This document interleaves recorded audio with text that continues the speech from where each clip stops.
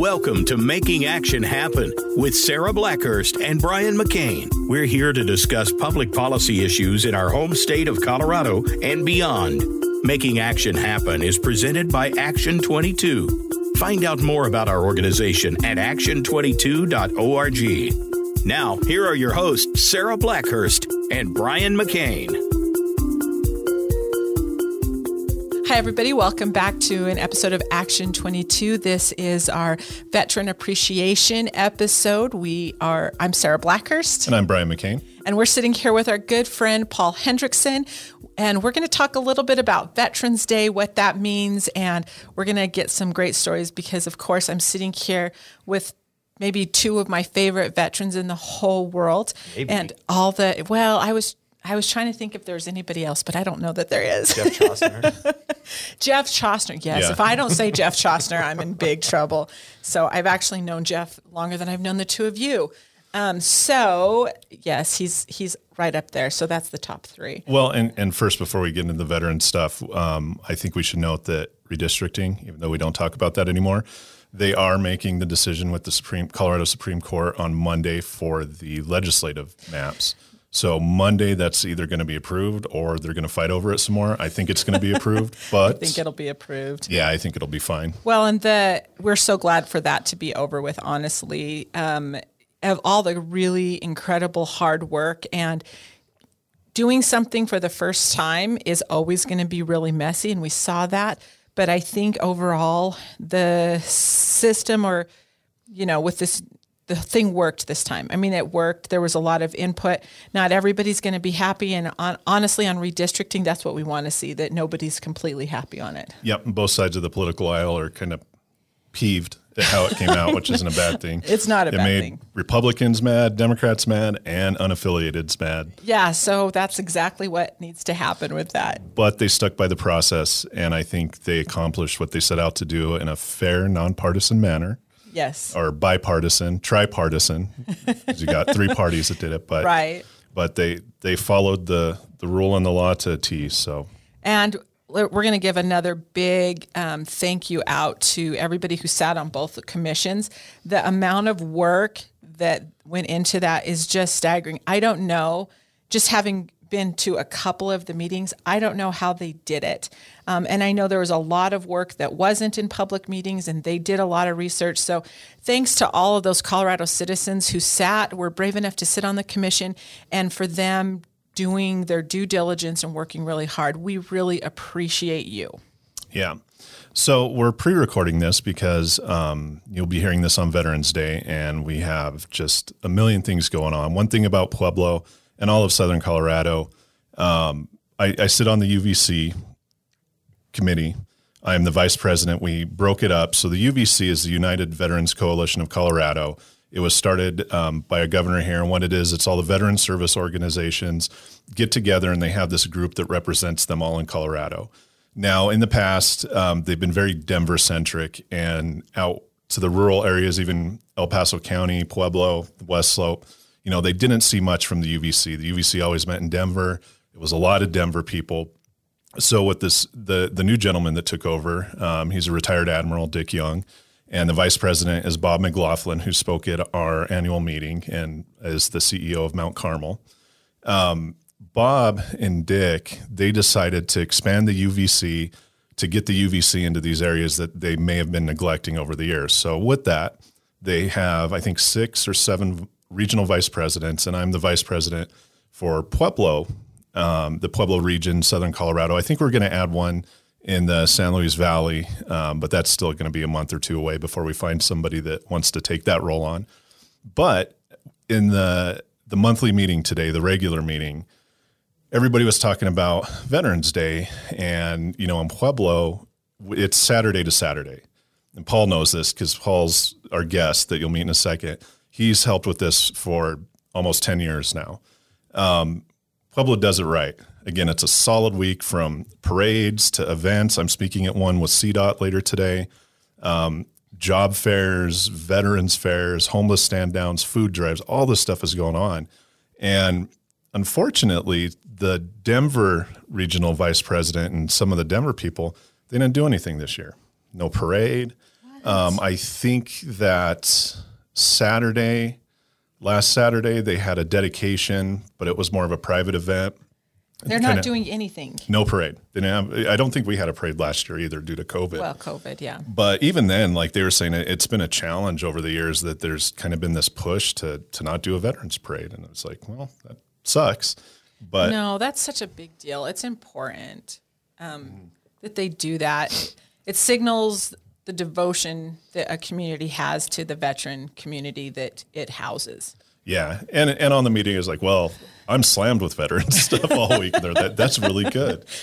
But you are every year. Yeah, I am. With that, so just a little background. I was working for Congressman Tipton, and we did a veterans event at CSU Pueblo. And I think it was the statue, right? Was it It was cleaning of the statue. The cleaning of the statue. And we brought Congressman Tipton there. We meet Paul, who was running the Student Veterans of America, SVA. Yep. So I met him, and then we kind of became involved to the point where his office was next to mine, and we're going to all the same meetings and doing the veteran stuff. And Paul really kind of like brought that youthfulness, I would say, because you're old. Yes, I am old. I'm very old, but not as old as the normal crowd that did all this stuff. So, no. And you started to see it going to the military affairs meeting that all these guys that kept these parades going in these groups and, the organizations, unfortunately, they're dying off now. Literally. Yes. They're in their 80s. Like when I go to these meetings, I'm the youngest guy by like 40 years now. And it's sad. So that it was good. And there seemed to be a younger presence involved with it, which they're really trying to get these younger vets that are coming in. But with that, Paul, why don't you introduce yourself? Say a little bit about your history, what you've done, what you're doing, and all that fun stuff.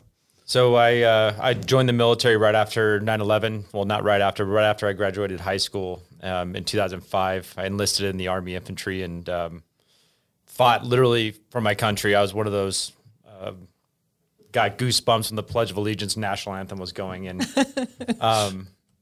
truly enjoyed everything about my country. And I had this idealistic mentality that I truly was serving for the people. So when people would thank me for my service when I was in, I would say, I did it for you. And I truly meant that. And I took the oath and the Constitution of the United States in the defense of that, both domestic and international. It was something I took to heart. So I was the idealist, like in Black Hawk Down, Sergeant Eversman, who was, he was the idealist where he wasn't there to hurt anybody overseas. It was to bring stability and I guess, quote, freedom to other people who are oppressed, so depressed Liebers. So I did my almost 8 years, got out, and because I gazelled through the ranks so quickly, I went from straight up being a private to making my sergeant and straight to squad leader and then platoon sergeant really fast. And I wanted to lead troops. And that's why I didn't commission or go to college because I was also young and dumb and thought going to war was like the thing I had to do. I could have waited. I should have gone to college first. So take note of that.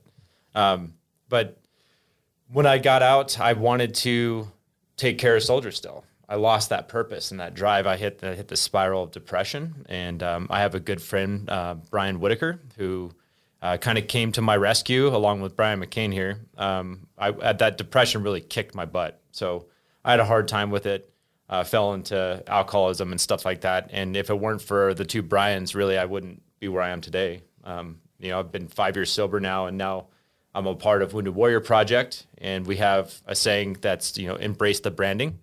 And that brand is a soldier carrying another soldier. And in this case, both the Bryans were the ones that carried me, and now I'm the one carrying others. So we actually have a Veterans Day event on Friday I'm going to be doing.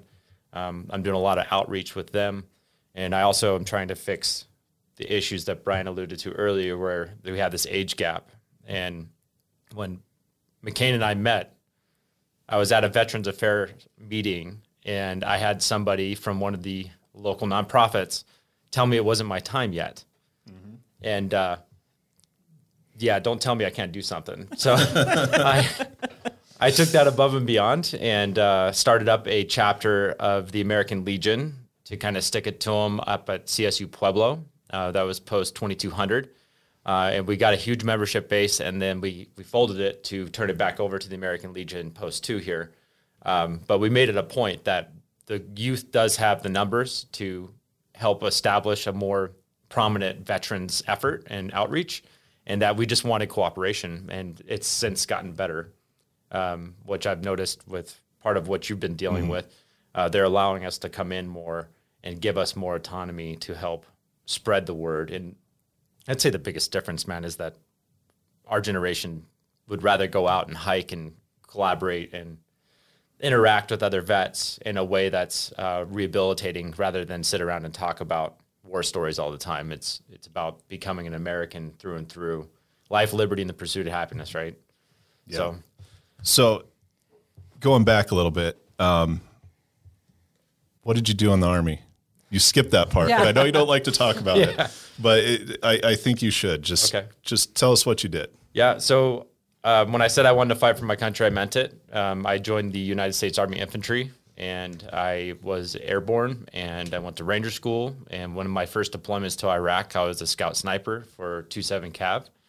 And then I was a heavy weapons squad leader and platoon sergeant with 4th ID out of Fort Carson. When did you first deploy? What year was that? 2006. Okay. So you're a young one. Yeah, it was during the troop surge. Yeah. That was I went to a meeting at Mount Carmel, and we were going around the table, and some of these guys look old, and just you could tell they've lived that life for a while. And it was like, oh, I deployed in 2012, and it's like, holy cow. And then they had like the special operations dudes, and they're like, they're young and they're in suits and look all fancy and gold chains and stuff. And then they get to me, and I'm like kind of sitting on the outskirts. This was at Mount Carmel, and it was a meeting on the pulling out of Afghanistan, and it was what they can do to help. And we actually conferenced in with the White House on it. Senator Bennett was there for that one. But, all these guys and the older ones are like, wow, you deployed way back in 2010. And they get to me, and I'm like, I deployed in 2001. And it was so funny because like the 3 special ops dudes there just kind of looked at me. They turned around and gave me this look, and one dude gives me a thumbs up. and all they did afterwards, they're like, hey man, what was that like? I was like, oh, it was the Wild West. Plain and simple. He's like, awesome, dude. But you're kind of in that the early generation of this deployment, the war on terror. I never went to Iraq, but I got out right before that happened, and it's like night and day from the people you talk to now that in the past 10 years versus 20 years ago. For example? Well, when I deployed, I ran around in like a hoodie with Converse on and nothing else. Like we took what we needed regardless of what it looked like, where we got it. Everybody like bought their own stuff and took it. And then you slowly saw it over the next 2 years getting to that like regular military, like, how can I describe, like that military bearing, like, everybody was shaved, haircuts. And then it went to it looked more military. When I was there, it was like the Wild West, it was like, you're just on the ground and you got what you got. Nobody cares about anything. But then interestingly enough, I had lunch with General Mattis. It's been a few years now before he worked for the Trump administration. And then I saw him right after he got fired from the Trump administration, which was an interesting conversation. But he was talking about how when he got there, it was 2 Marine Corps when he took over with the troops. He said it was 2 by the books Marine Corps. And then he was the actual one that said, no, grow your beards out. Like, you don't all have to wear the same hat for layman's terms, like practicality. Yeah. It was more practicality. And I really appreciated that. And he when he was talking about this, says, yeah, we are a machine. We do it a certain way. And it's hard for that machine to adapt sometimes. And when he came in, he tried to make that machine adapt a little more, even like the hearts and minds part of it, and, going out, talking to the kids. What was the quote he said? He's like, I know how to end terrorism. It's like take every Afghan school kid and bring him to America and put him through high school and then send him back, and it would be over. It'd solve all of our problems. So he had a different way of thinking about it. But going forward, the age gap here is interesting, and I'm seeing it everywhere. Up in Denver, you still have the younger guys that are getting involved because it's Denver, right? You know, if you're young, you're 30, just got out of the military, you want to work in Denver, you know, that you got that. But rural Colorado, like the Valley, Pueblo, Walsenburg, it is this age gap. And Paul's right that it's a different way. So you're a Vietnam vet. What do you want to do? You want to go to the Legion and drink beers with your buddies for $1 a beer, right? Right. This new generation, alcoholism is a huge problem, as and you can attest to, and substance. Yeah. And it's hard for these veterans younger than me or my age, you know, they can't go into a bar and sit there and drink and tell war stories. Right. So they do go outdoors. They go fishing, more recreation style stuff. And it was hard for these older guys to kind of realize that, I think. Like they got offended by it. Would you agree? So actually on that, when I was in Afghanistan, I served underneath Captain Jeremiah Ellis, who actually reached out to me not too long ago. It was really refreshing to talk to him again. But we had a lot of commonalities when it came to Colorado and outdoors rec and just fishing, like I do with Sarah's husband quite a bit. But Jeremiah was really keen on outdoors rec, and he had a degree in outdoor recreation and truly believed in its rejuvenating concepts. You know, not to get too off sounding with like, you know, tree hugging and stuff like that. It's not what I'm getting at. I'm talking more of like conservation through outdoors and recreation, exposing others to a skill that they could use to release. And we worked closely with the Morale, Recreation, and Welfare Office, the MWR at Fort Carson, to do 4-day weekends. And every NCO, non-commissioned officer, had a event that they would do. So we would take a group of, I did outdoor mountain biking. So I put out there that I was doing mountain biking. We'd get funds, a non-tactical vehicle from the military to be able to drive around and transport the troops and all our stuff, and then go out hiking, mountain biking, and camping over a 4-day weekend.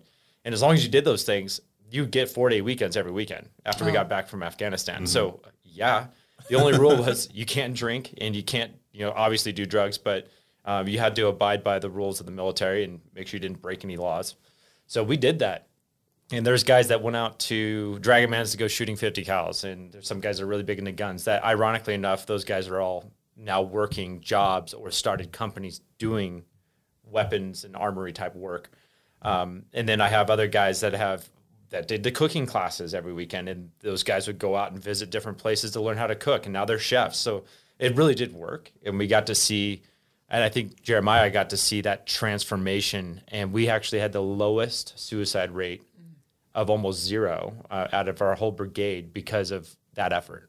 And I really did appreciate what he did. But that's something that's a lot different. And that Wounded Warrior, for example, has really embodied, where they have an office, but no one goes there to hang out. It's just the employees of the nonprofit. And then they have charitable funds that they give out for us to be able to do these little pursuits. Or I got invited out to go do it was a racing course to drive Porsche 911 Carreras and Ferraris and Lamborghinis, but it's on Veterans Day and I'm giving a speech, so I had to turn it down. But those are the opportunities. Or going to Alaska and fishing for a 10-day all expense paid trip. You know, it was amazing. So yeah, there's a lot, but that stigma is there for sure. Yeah. And it's hard to get away from. So let me ask a couple questions. When did you get out, Brian? Officially it was like 2005 after my inactive reserve time. Okay. So you started in 2006 and you were out in 10 or 12. 12. And then my non-reserve time carried past that. But so that's when I first met you, was 2013. 13. Yeah, when I started at CSU. Because I was doing, and I'm not a veteran, but I was doing the We Honor Veterans at Hospice, at San Greater Crystal Hospice, and because end of life care is different for veterans than it is and their families, than it is for civilians. And part of that was they've already dealt with their own mortality at some point. And it was especially true of any combat veterans. Yeah. That was a very different thing. And we were trying something. We were doing this honor and letting them finally, at the end of their life, sort of have the conversations that they didn't have before with their families. They would not talk about it. And so it was that's one of those cultural things that we saw. The observation that I had is that whatever veterans would do these little ceremonies and sort of, we're honoring your service and basically giving them permission to finally tell those stories and say the things that they wanted to say. It really burned out a lot of our volunteers. So we would have veterans go with us to do these, and like the hospice volunteers would make blankets, and it was this whole thing. And that cultural shift you guys have just talked about with that age difference and that cultural shift, do you think it's helping? Because we're still deeply concerned about the suicide rate among. I would say that we definitely have. Well, to go on to the hospice thing, when I was at the Student Veterans America, and I was talking to faculty and staff about how to deal with vets that may have, they may lash out or get angry quickly or something like that, how to deal with that. And we worked with a psychologist that dealt with PTSD and tried to explain these things. Mm-hmm. There's a perception that veterans have of civilians that they don't understand what I'm going through or something like that. Not to quote every vet thinking that. I mean, they certainly don't, but many do. And there's not really a tolerance for ignorance and not understanding. Military guys are very self-starters and gals. We all are. And that concept of being able just to figure it out with some 550 cord duct tape and and some chewing gum and figure out why the plane won't start, like you got to just do it. And they usually do. The Marine Corps takes pride in just using what they got. Which isn't much. Yeah, which isn't right. The Army takes hand-me-downs. Army takes pride in making use of what they got, and if they don't, they just turn it in and get a new one. So, I mean, every military branch has its. The Marine Corps is so disenfranchised.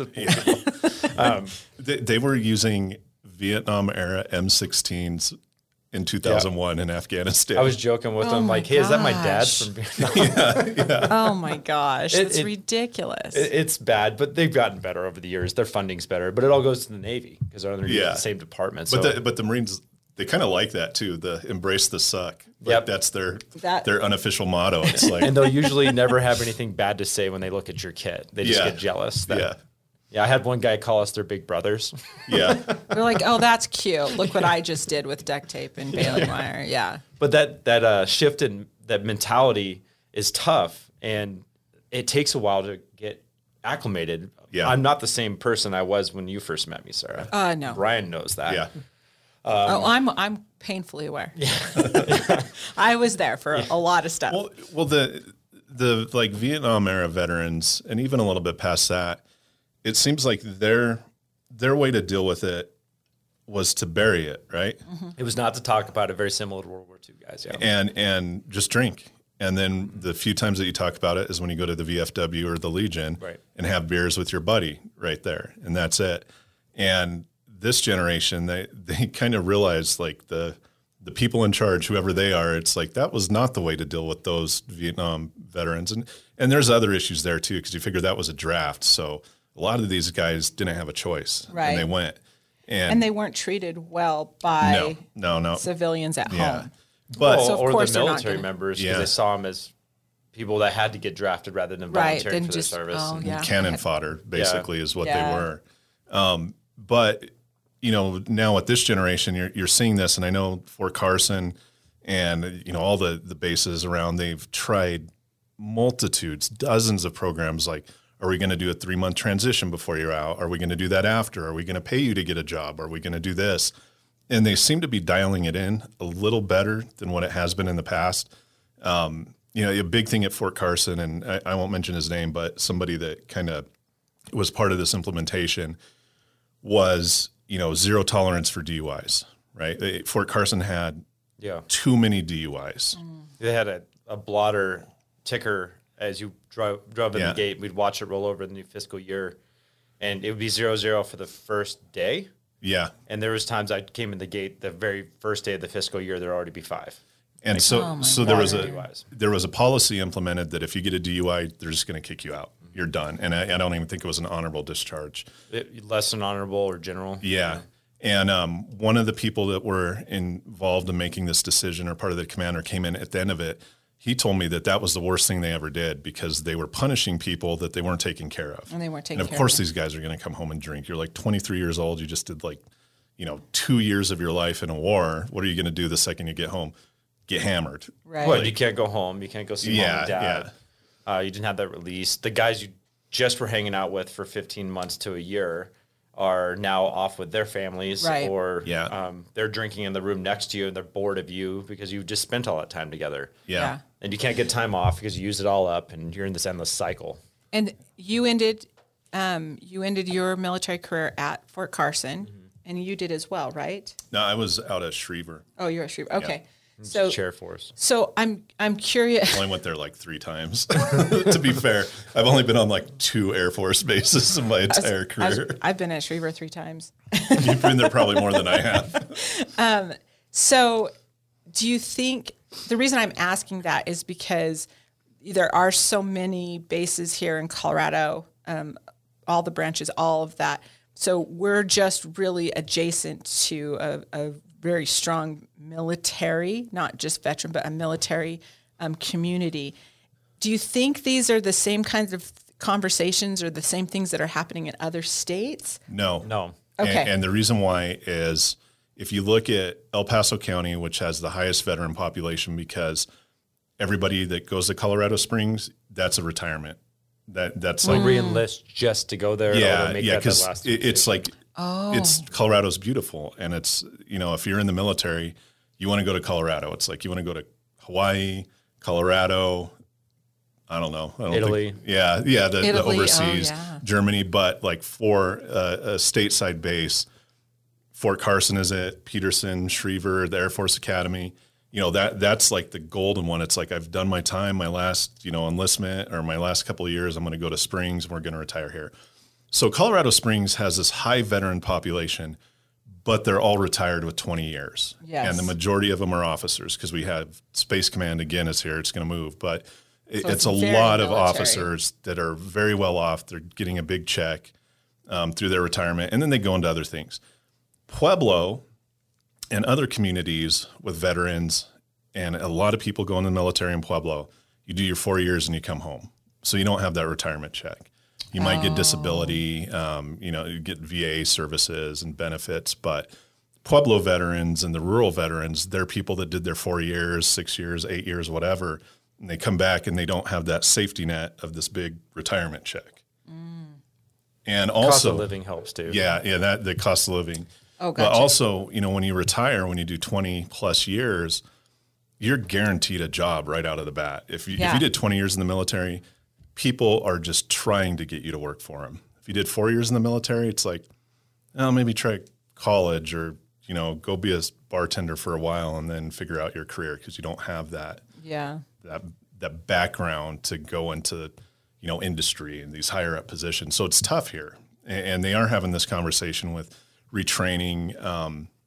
The state does a program that if you drove, say, a semi-truck type vehicle, you can fast track your your commercial license here. CDL. Yeah, CDL. Yeah. So if you could prove that you on your training records shows, you drove these big MRAPs or trucks or whatever, then you don't have to go through all the coursework to get your CDL in the civilian world. Oh, gotcha. And even with police officers, they're now finally allowing lateral transfer. So you can almost laterally transfer from a military police officer to the civilian police officer without having to go through the academy again. They'll do some training courses and stuff versus starting from zero with everybody else when for 8 years you've been a cop in the military.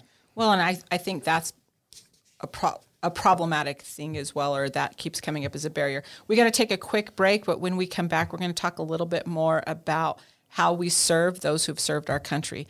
Stick around. Yeah, whatever. I'm not going to stop it. No, I know. Yeah. Okay. So we're back. We're sitting here, of course, with Brian McCain and our good friend Paul Hendrickson, both devoted veterans themselves, but they've done even more with their after-service careers, and that is serving veterans who served our country. And we wanted to do this for Veterans Day this year, and we wanted to have this conversation. We're pre-recording this, of course, because both of these gentlemen have a lot of engagements. They're highly sought after on Veterans Day, just because of that service to the veteran community that they have done. So let me ask you really quick along that vein, what do you think that we can do as a community to serve veterans? What needs to be done to actually serve veterans, even beyond the parades and the recognition and all of that? Don't confuse Veterans Day and Memorial Day. Yeah, That's really important to me. That's always been a big thing for you. I'm gonna talk about that today. Yeah, such a pain in the tush. It doesn't help that one of our glorious senators back after World War I declared the Tomb of the Unknown to be on Veterans Day. Yeah. So the 100th anniversary is this Veterans Day. So I'm actually kind of going at it with the other speakers about what they're going to speak about. And my very first one that I got asked to speak at was 2013 or 14, one of the years that I started doing speeches. And was that the one in the Legion where we had to move it and there? I was there. Yeah, we were both too. there. Yep. Yeah. And I had these just giants of men, these generals speaking before me. And I remember this gentleman vividly sitting right in front of me. And I had this whole speech lined out that I had prepared the night before or something because I was super prepared. And he was crying on Veterans Day. And I was so baffled at this. Like, You were like, yeah. I was not happy that, like, this is the wrong reason. So I knew I had to tell a story that was you funny. handled it beautifully because Yeah. you got up there and you said what this is actually about is, and then you told a story about the guy that didn't clear his. About DFAC, yeah. Yes. Yeah, I remember DFAC. that. I'm sure he still hates me to this day. Oh, he does because he's now famous for that. DeFrancesco is a good man. He Yeah. was. So if he's listening, I my apologies for who I was then. Fair enough. But yeah, I had to break that stigma. And so I would say, if anything, that would be it. But one thing veterans don't want, thank you for our service. I figured the best thing I could possibly say to anybody is, I did it for you. Yeah. And I truly did. I mean, as an idealistic person, I truly believed that. And I wanted people just to not take their freedoms for granted. And this twisted political hootenanny that happened over the past 4 years now, that we kind of went through this divide in our population, it hurts me. Because I don't care what you believe in or who you love and what your political views are. But at the end of the day, we shouldn't be hostile to one another. We should be a uniformed. Post 9/11, we're talking about the generational gap. The post 9/11 America was a cohesive group of people. Yeah. No one gave a hootenanny about what you believed in. They just wanted to fix the issue at hand, which was we were attacked. And a lot of people raised their hand to enlist and go overseas. But now we're at this divide where Afghanistan's ended. And now we have this clear division of American populace that's just tearing us apart.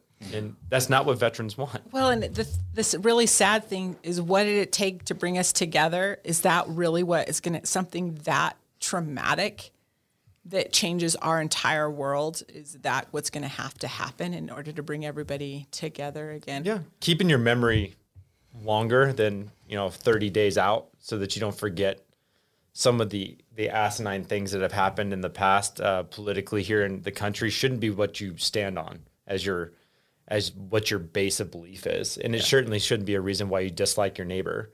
So as a vet, I would say come together, put aside your differences, and get over it. Because at the end of the day, we all need to be standing side by side, because when it does happen again, because it will, whether it be a cyber attack or whether it be an attack physically on our nation, we have to come together. And if we're divided, we're just going to fall apart.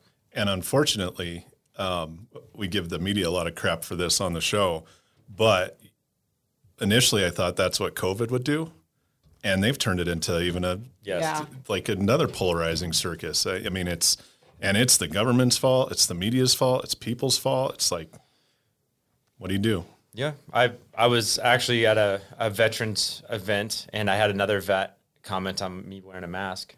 And I said, hey, man, the way I look at it is I'm doing it to protect others. That's it. Yeah. You know, it's not about whether you feel funny with it or whatever. It's just about what's best. Because I don't know if I might get someone sick, and the last thing I want to do is hurt another American. Right. Plus, they can't smell your bad breath. That's true. I'm a heavy coffee drinker. Yeah. I don't know how you guys are doing it. This is both No Shave November, and our listeners can't see you guys, but you guys are both sporting pretty sexy beards. I'm no shave all the time. Yeah. It's not just November. Yeah, I actually got my inspiration from Brian. But yeah. Actually, both Brians Yeah. have these magnificent beards. I got to shave mine on January 9th for a fundraiser that I was forced into for the beard auction. Oh, you actually went through with that? Oh, I didn't have a choice. I turned it down. Voluntold. No, I was like, I don't want to do that. And then my name was on it.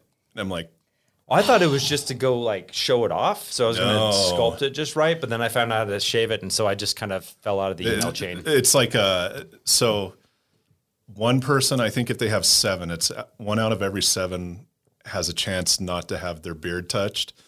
But they give you the option to do the mustache or the beard, not both. So I was like, I was telling Jill, I was like, I'm just going to do the mustache. She's like, you look like an Amish dude. It's like, For Christmas. yeah, that'd be pretty cool. It's right Christmas. after Christmas. Oh, is it? Yeah. Yeah, for sure. So yeah, I'm stuck doing that.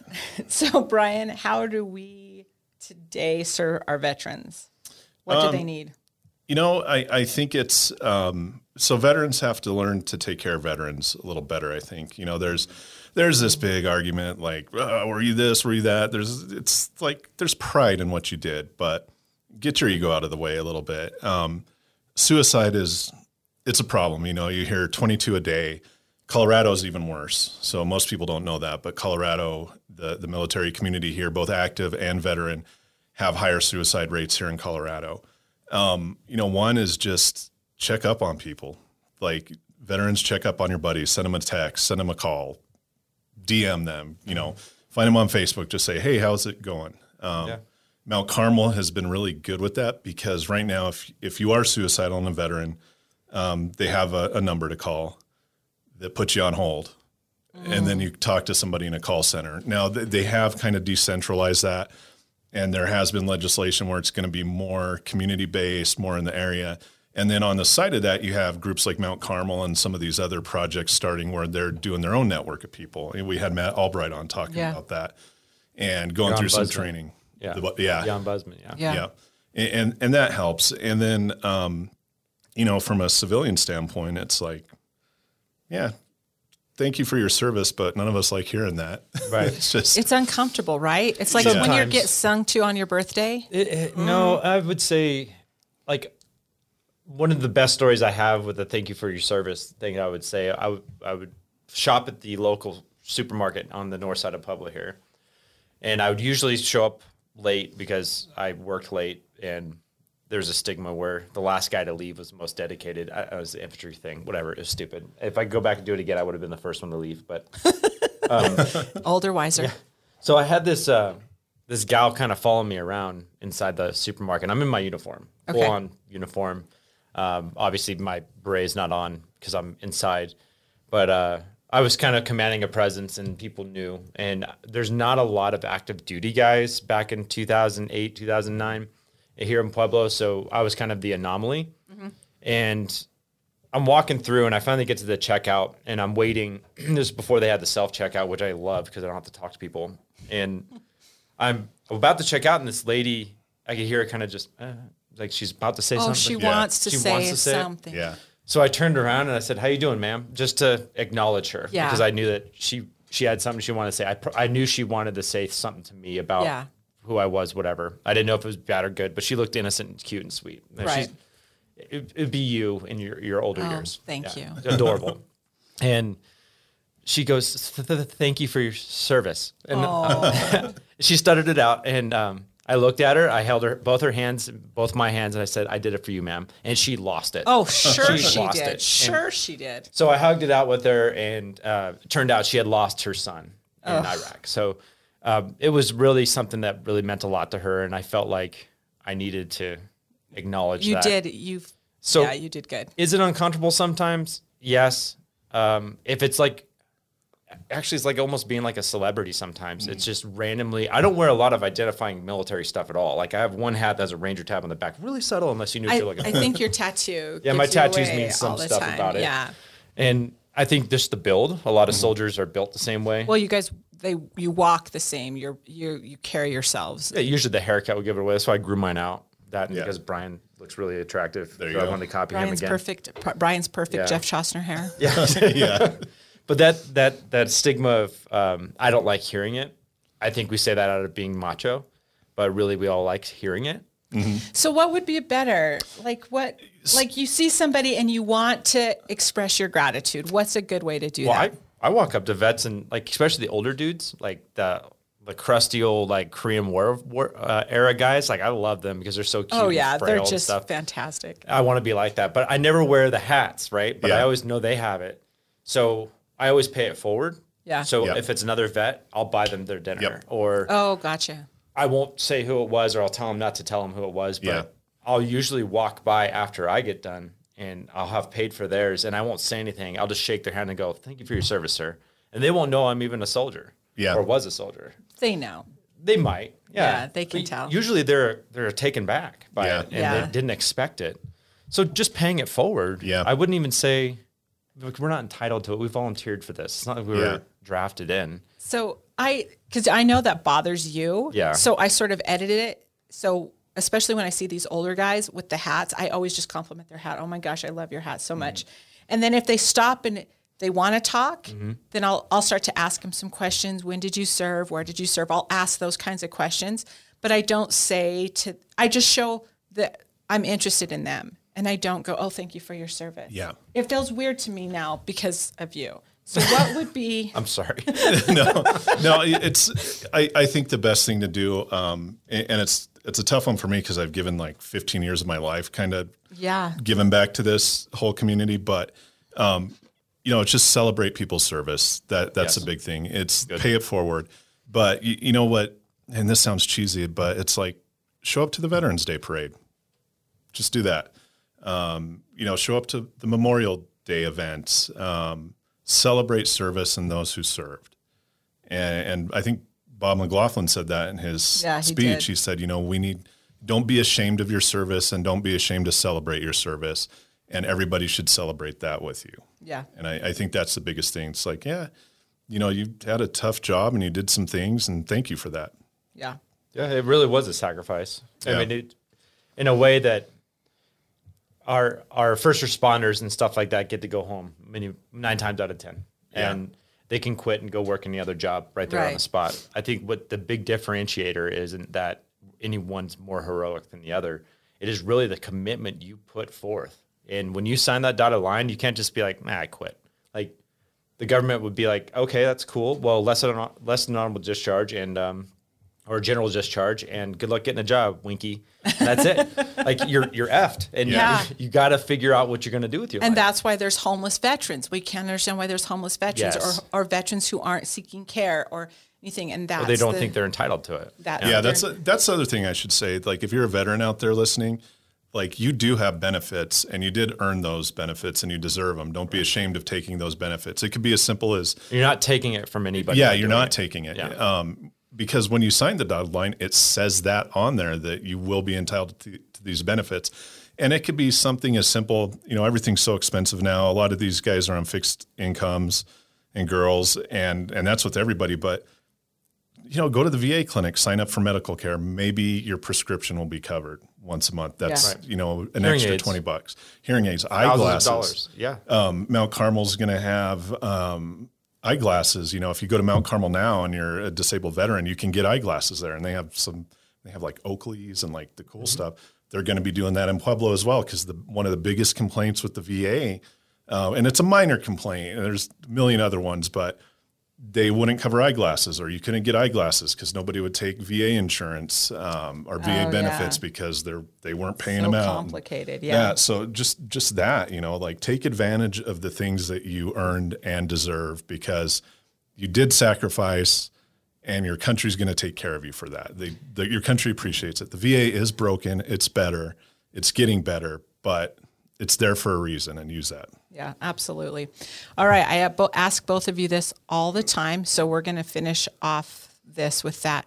And the question that the only thing I ever really, really want from either of you is, what good stories do you have for me? So I ask you guys that all the time. So in the spirit of veteran and honoring service, and not Memorial Day, but honoring service, a great story. Paul? So my good friend Tommy Banks was a fellow sniper of mine when we were stationed with the Cav, and we're out in training, and we're laying out in the middle of White Sands Missile Range. So if anybody's ever seen it or ever heard of it before, it's probably where the nuclear bomb went off and things like that. And it's beautiful. It's not. It's actually just sand, and it sucks. Yeah, and it's terrible. It's miserable. The spiders? Oh, that's not. That's a different one. Okay. No, that's the camel spider. That's Kuwait, but it looked just like Kuwait. Okay. So, you felt like you were being deployed without being deployed. So Tommy and I are out there, and we're doing forward observation. And Tommy and I went to basic training together, and we followed each other all the way through the military, all the way to Fort Carson the time that we got out. Like, him and I have been inseparable. And we're laying there, and we're waiting for the tank sections to come in and set up shop and start their gunnery. So we're calling in A-10 bomb drops and stuff like that. It was a lot of fun. Well, Tommy would like to pretend, and we did this in Vietnam, we'd like pretend, or our basic training, we'd pretend like we're in Vietnam, or like we'd always make up these scenarios to just have fun, to break up the monotony or whatever. So we're laying there, and we're behind this small berm, and we're observing, and the A-10s did their thing and went back. And so we're just talking, and randomly, Tommy eats everything. Okay, so it's getting a little awkward every time a cricket passes by. He'll like threaten to eat it or whatever. So this lizard, like just blue-bellied lizard, just kind of comes up and stations himself right in front of Tommy, and he threw his hand on top of it.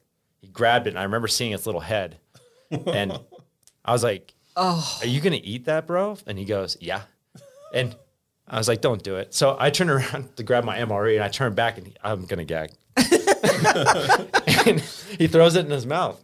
The whole thing, or he bit his head off? No, everything. Okay, just the whole thing. Yep. Okay, so Tommy did what he did. So that wasn't the only time Tommy did that.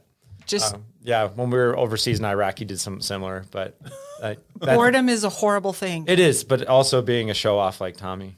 Well, you dared him. When you said, "Are you going to eat that?" He knew I wanted to see it. Yeah, knew. that was a dare. That was a dare. He was that cherished memory I always have when I was in the military. In basic training, we try to find ways to get out of like details.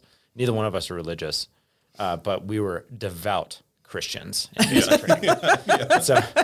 So we would walk to the furthest Mormon temple. Oh, good job. And we would attend the Mormon church because we knew that they would have snacks.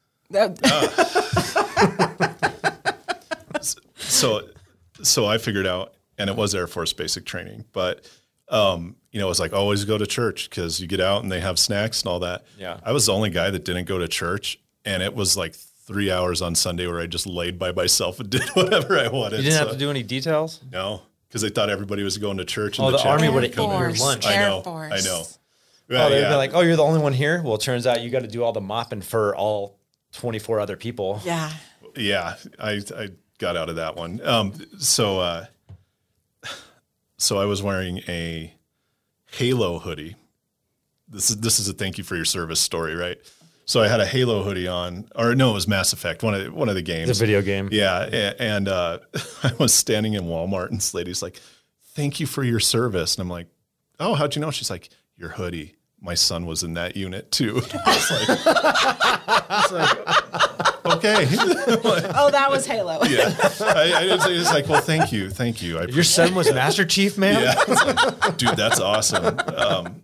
I think so we were in training, and again, Chair Force, but I was in Army training with a couple other Air Force guys and Army guys, and there was like a Navy dude in there. And we were at a place called, it was either Camp Medina or Fort Medina in Texas. So it's the Army Ground Combat Skills. It's kind of like a course that if you're going to work with the Army, you go through and the Army teaches it type thing. And we had this one kid in our training, and his name was Kelsch. So it was like Koelsch, right? And he was the typical clown, like class clown of this. Everybody loves him. Yeah. Yeah. And, hilarious. Like, I don't think if you were not there, it would be as funny, but being there, it's so hilarious. And every instructor would say, Coelsh, mispronounce his name. And you'd be like, sir, it's Kelsch, And so we get this female Army, like lieutenant colonel, and she's a intel person. So she came in to talk to us how, like, this is pre 9/11. So it's like, well, the Russians work this way, and like, the jungle works this way, kind of giving us an intel thing. And she started reading people's names out, and she's like, Airman Kelsch. And right there, and I saw it coming a mile away, he just raises his hand and he's like, it's Coelsh, ma'am. And to this day, it's like the funniest thing ever. And they're just like, why is everybody laughing? Like, what a good man. Yeah, and he was funny because he was like 6'5", and his best friend was this little Army dude who was maybe 5'1". So they were like this real tall guy and this real short guy. Oh, how funny. And you know how it is, like when you're going to the field and they put you on the bus, so you have like a 2-hour ride and you sleep, right? You leave at 4 a.m, you just pass out, and then you get out, get all your gear, camo up, whatever. Those two would get on the bus and just get in all of their gear and camo up, and they would just be motivated the whole time because it was hilarious. Yeah. Like there was no other reason for it. But they're like, come on, let's get camoed up. When... Yeah. And they were up there. There's like, I can't wait to do like going over like plans of attack or like, oh my gosh. What would he do? He would practice on range cards on the bus ride at like 4 a.m. with his red light flashlight. All for humor. I would have all for humor. I would have loved to have been there. Yeah. A bunch of airmen trying to be infantry for a day. Yeah. And I was like, oh, I'll eat you up. It was a little longer than a day. But he did another one. We were, his little buddies, like, and of course they're Southern, these two are backwoods. And he comes out and we were doing something and he has a like 550 cord wrapped around with jawbones on it. And we're looking at him and he's like, oh, you see, now that's hardcore. I usually just take the ear, but you take the jawbone. I had guys that were like over the top eccentric like that. Yeah. I love it and I miss it. And going back to your hospice thing about end of life. Yeah.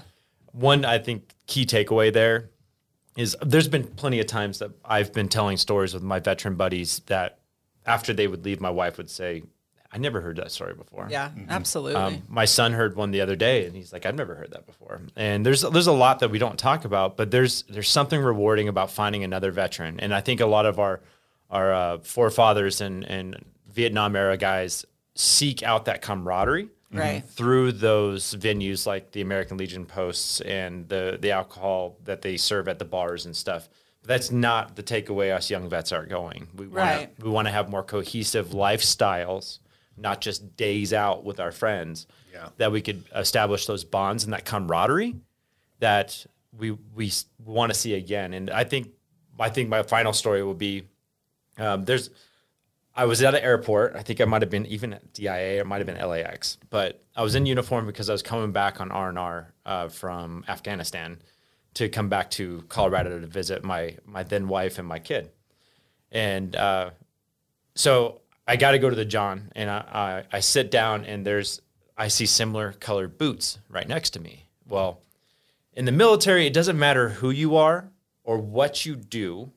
You could be a grunt or you could be a cook, but you're all friends at the end. Right. And you're notorious for using up all the TP in the military bathrooms. I mean, guys, we have pre-combat number 2s that we go. I mean, we have sayings for it. I mean, it's funny. But so I'm sitting in the John and I run out of toilet paper and I'm at the airport, right? There's another guy sitting on the other side and I'm like, hey man. And both the feet shuffled. You could see they shuffled. Mm-hmm. And I knocked on the civilian side. I was like, hey, man, you got some TP? I threw my hand underneath the door, underneath the side of the divider. Right. That dude just got up and left. Like freaked him out. Yeah, freaked out. Probably didn't even finish what he was doing. He was just out of there. And so the other guy, I look over, and he's got his hand underneath with a roll of toilet paper in the other hand. He's like, I got you, brother. That's awesome. We don't even know who each other are. Like, he just got up and left. But we knew that we were both in the military, and that's all that mattered, is that we were there for one another. So whether it be toilet paper or camaraderie, pay it forward with other vets by just listening to their stories. So with the theme I've heard over and over again from both of you is the way that we serve vets is to allow them to be with other vets and to support each other. That's the thing that needs to happen. And so maybe for those of you who are listening, who are trying to understand, you've got a vet in your family and you're trying to understand that, when they want to spend that time and they don't want to talk to you about it, don't take that personally. Just understand that they're doing the best that they can, and it's not necessarily about you or that there's anything wrong with your relationship, but it's really about they need that. They need to have the brother in the next stall hand them, and that sometimes that's all that they need for a fix. And don't elevate. If it seems to get like that fire in their eye, and they seem like they're kind of drifting a little further than what the planned conversation was supposed to be subtle and take a walk. Break them away from the position that they're in then. If it's an emotional thing that they're discussing, ask them if they want feedback or if they just want an open ear. Yeah. And if it seems to be beyond it, try to get them in the right direction. If they're Operation Iraq or Afghan Enduring Freedom vet, OEF, Global War on Terror, get them with Wounded Warrior Project. Get them with the VFW. Get them with the American Legion. Provide them with that outreach, because they have people that are crisis mitigators, and they are people that can be that open ear, and they can even help bring those vets to where they can get the resources that they can get that additional help. Absolutely. And if they will not get help, tell them that they're not any less of a soldier or a man or a woman for doing it. There's nothing wrong with it. The VA's there. Absolutely. Brian, last thought? That about uses up all of our time. I would just say, celebrate service for yourself and others. And if you didn't serve, still celebrate that Celebrate service. the service. Ask for a story. So on that, I'm going to give a shout out to, he's not a veteran yet, but he is my favorite active serviceman, Lieutenant, and my favorite HMFIC, Lieutenant Colonel George O'Neill. Happy future Veterans Day to you. So thanks everybody for joining us. Join us next week where we'll have lots of more great conversations about everything that's going on in Southern Colorado and how you can be involved. Thank you for tuning in to Making Action Happen. Be sure to join your hosts Sarah Blackhurst and Brian McCain for another edition of the show next Thursday at 1 p.m. Mountain Time, 12 noon Pacific Time, and 3 p.m. Eastern Time on the Voice America Variety Channel. Have a good week.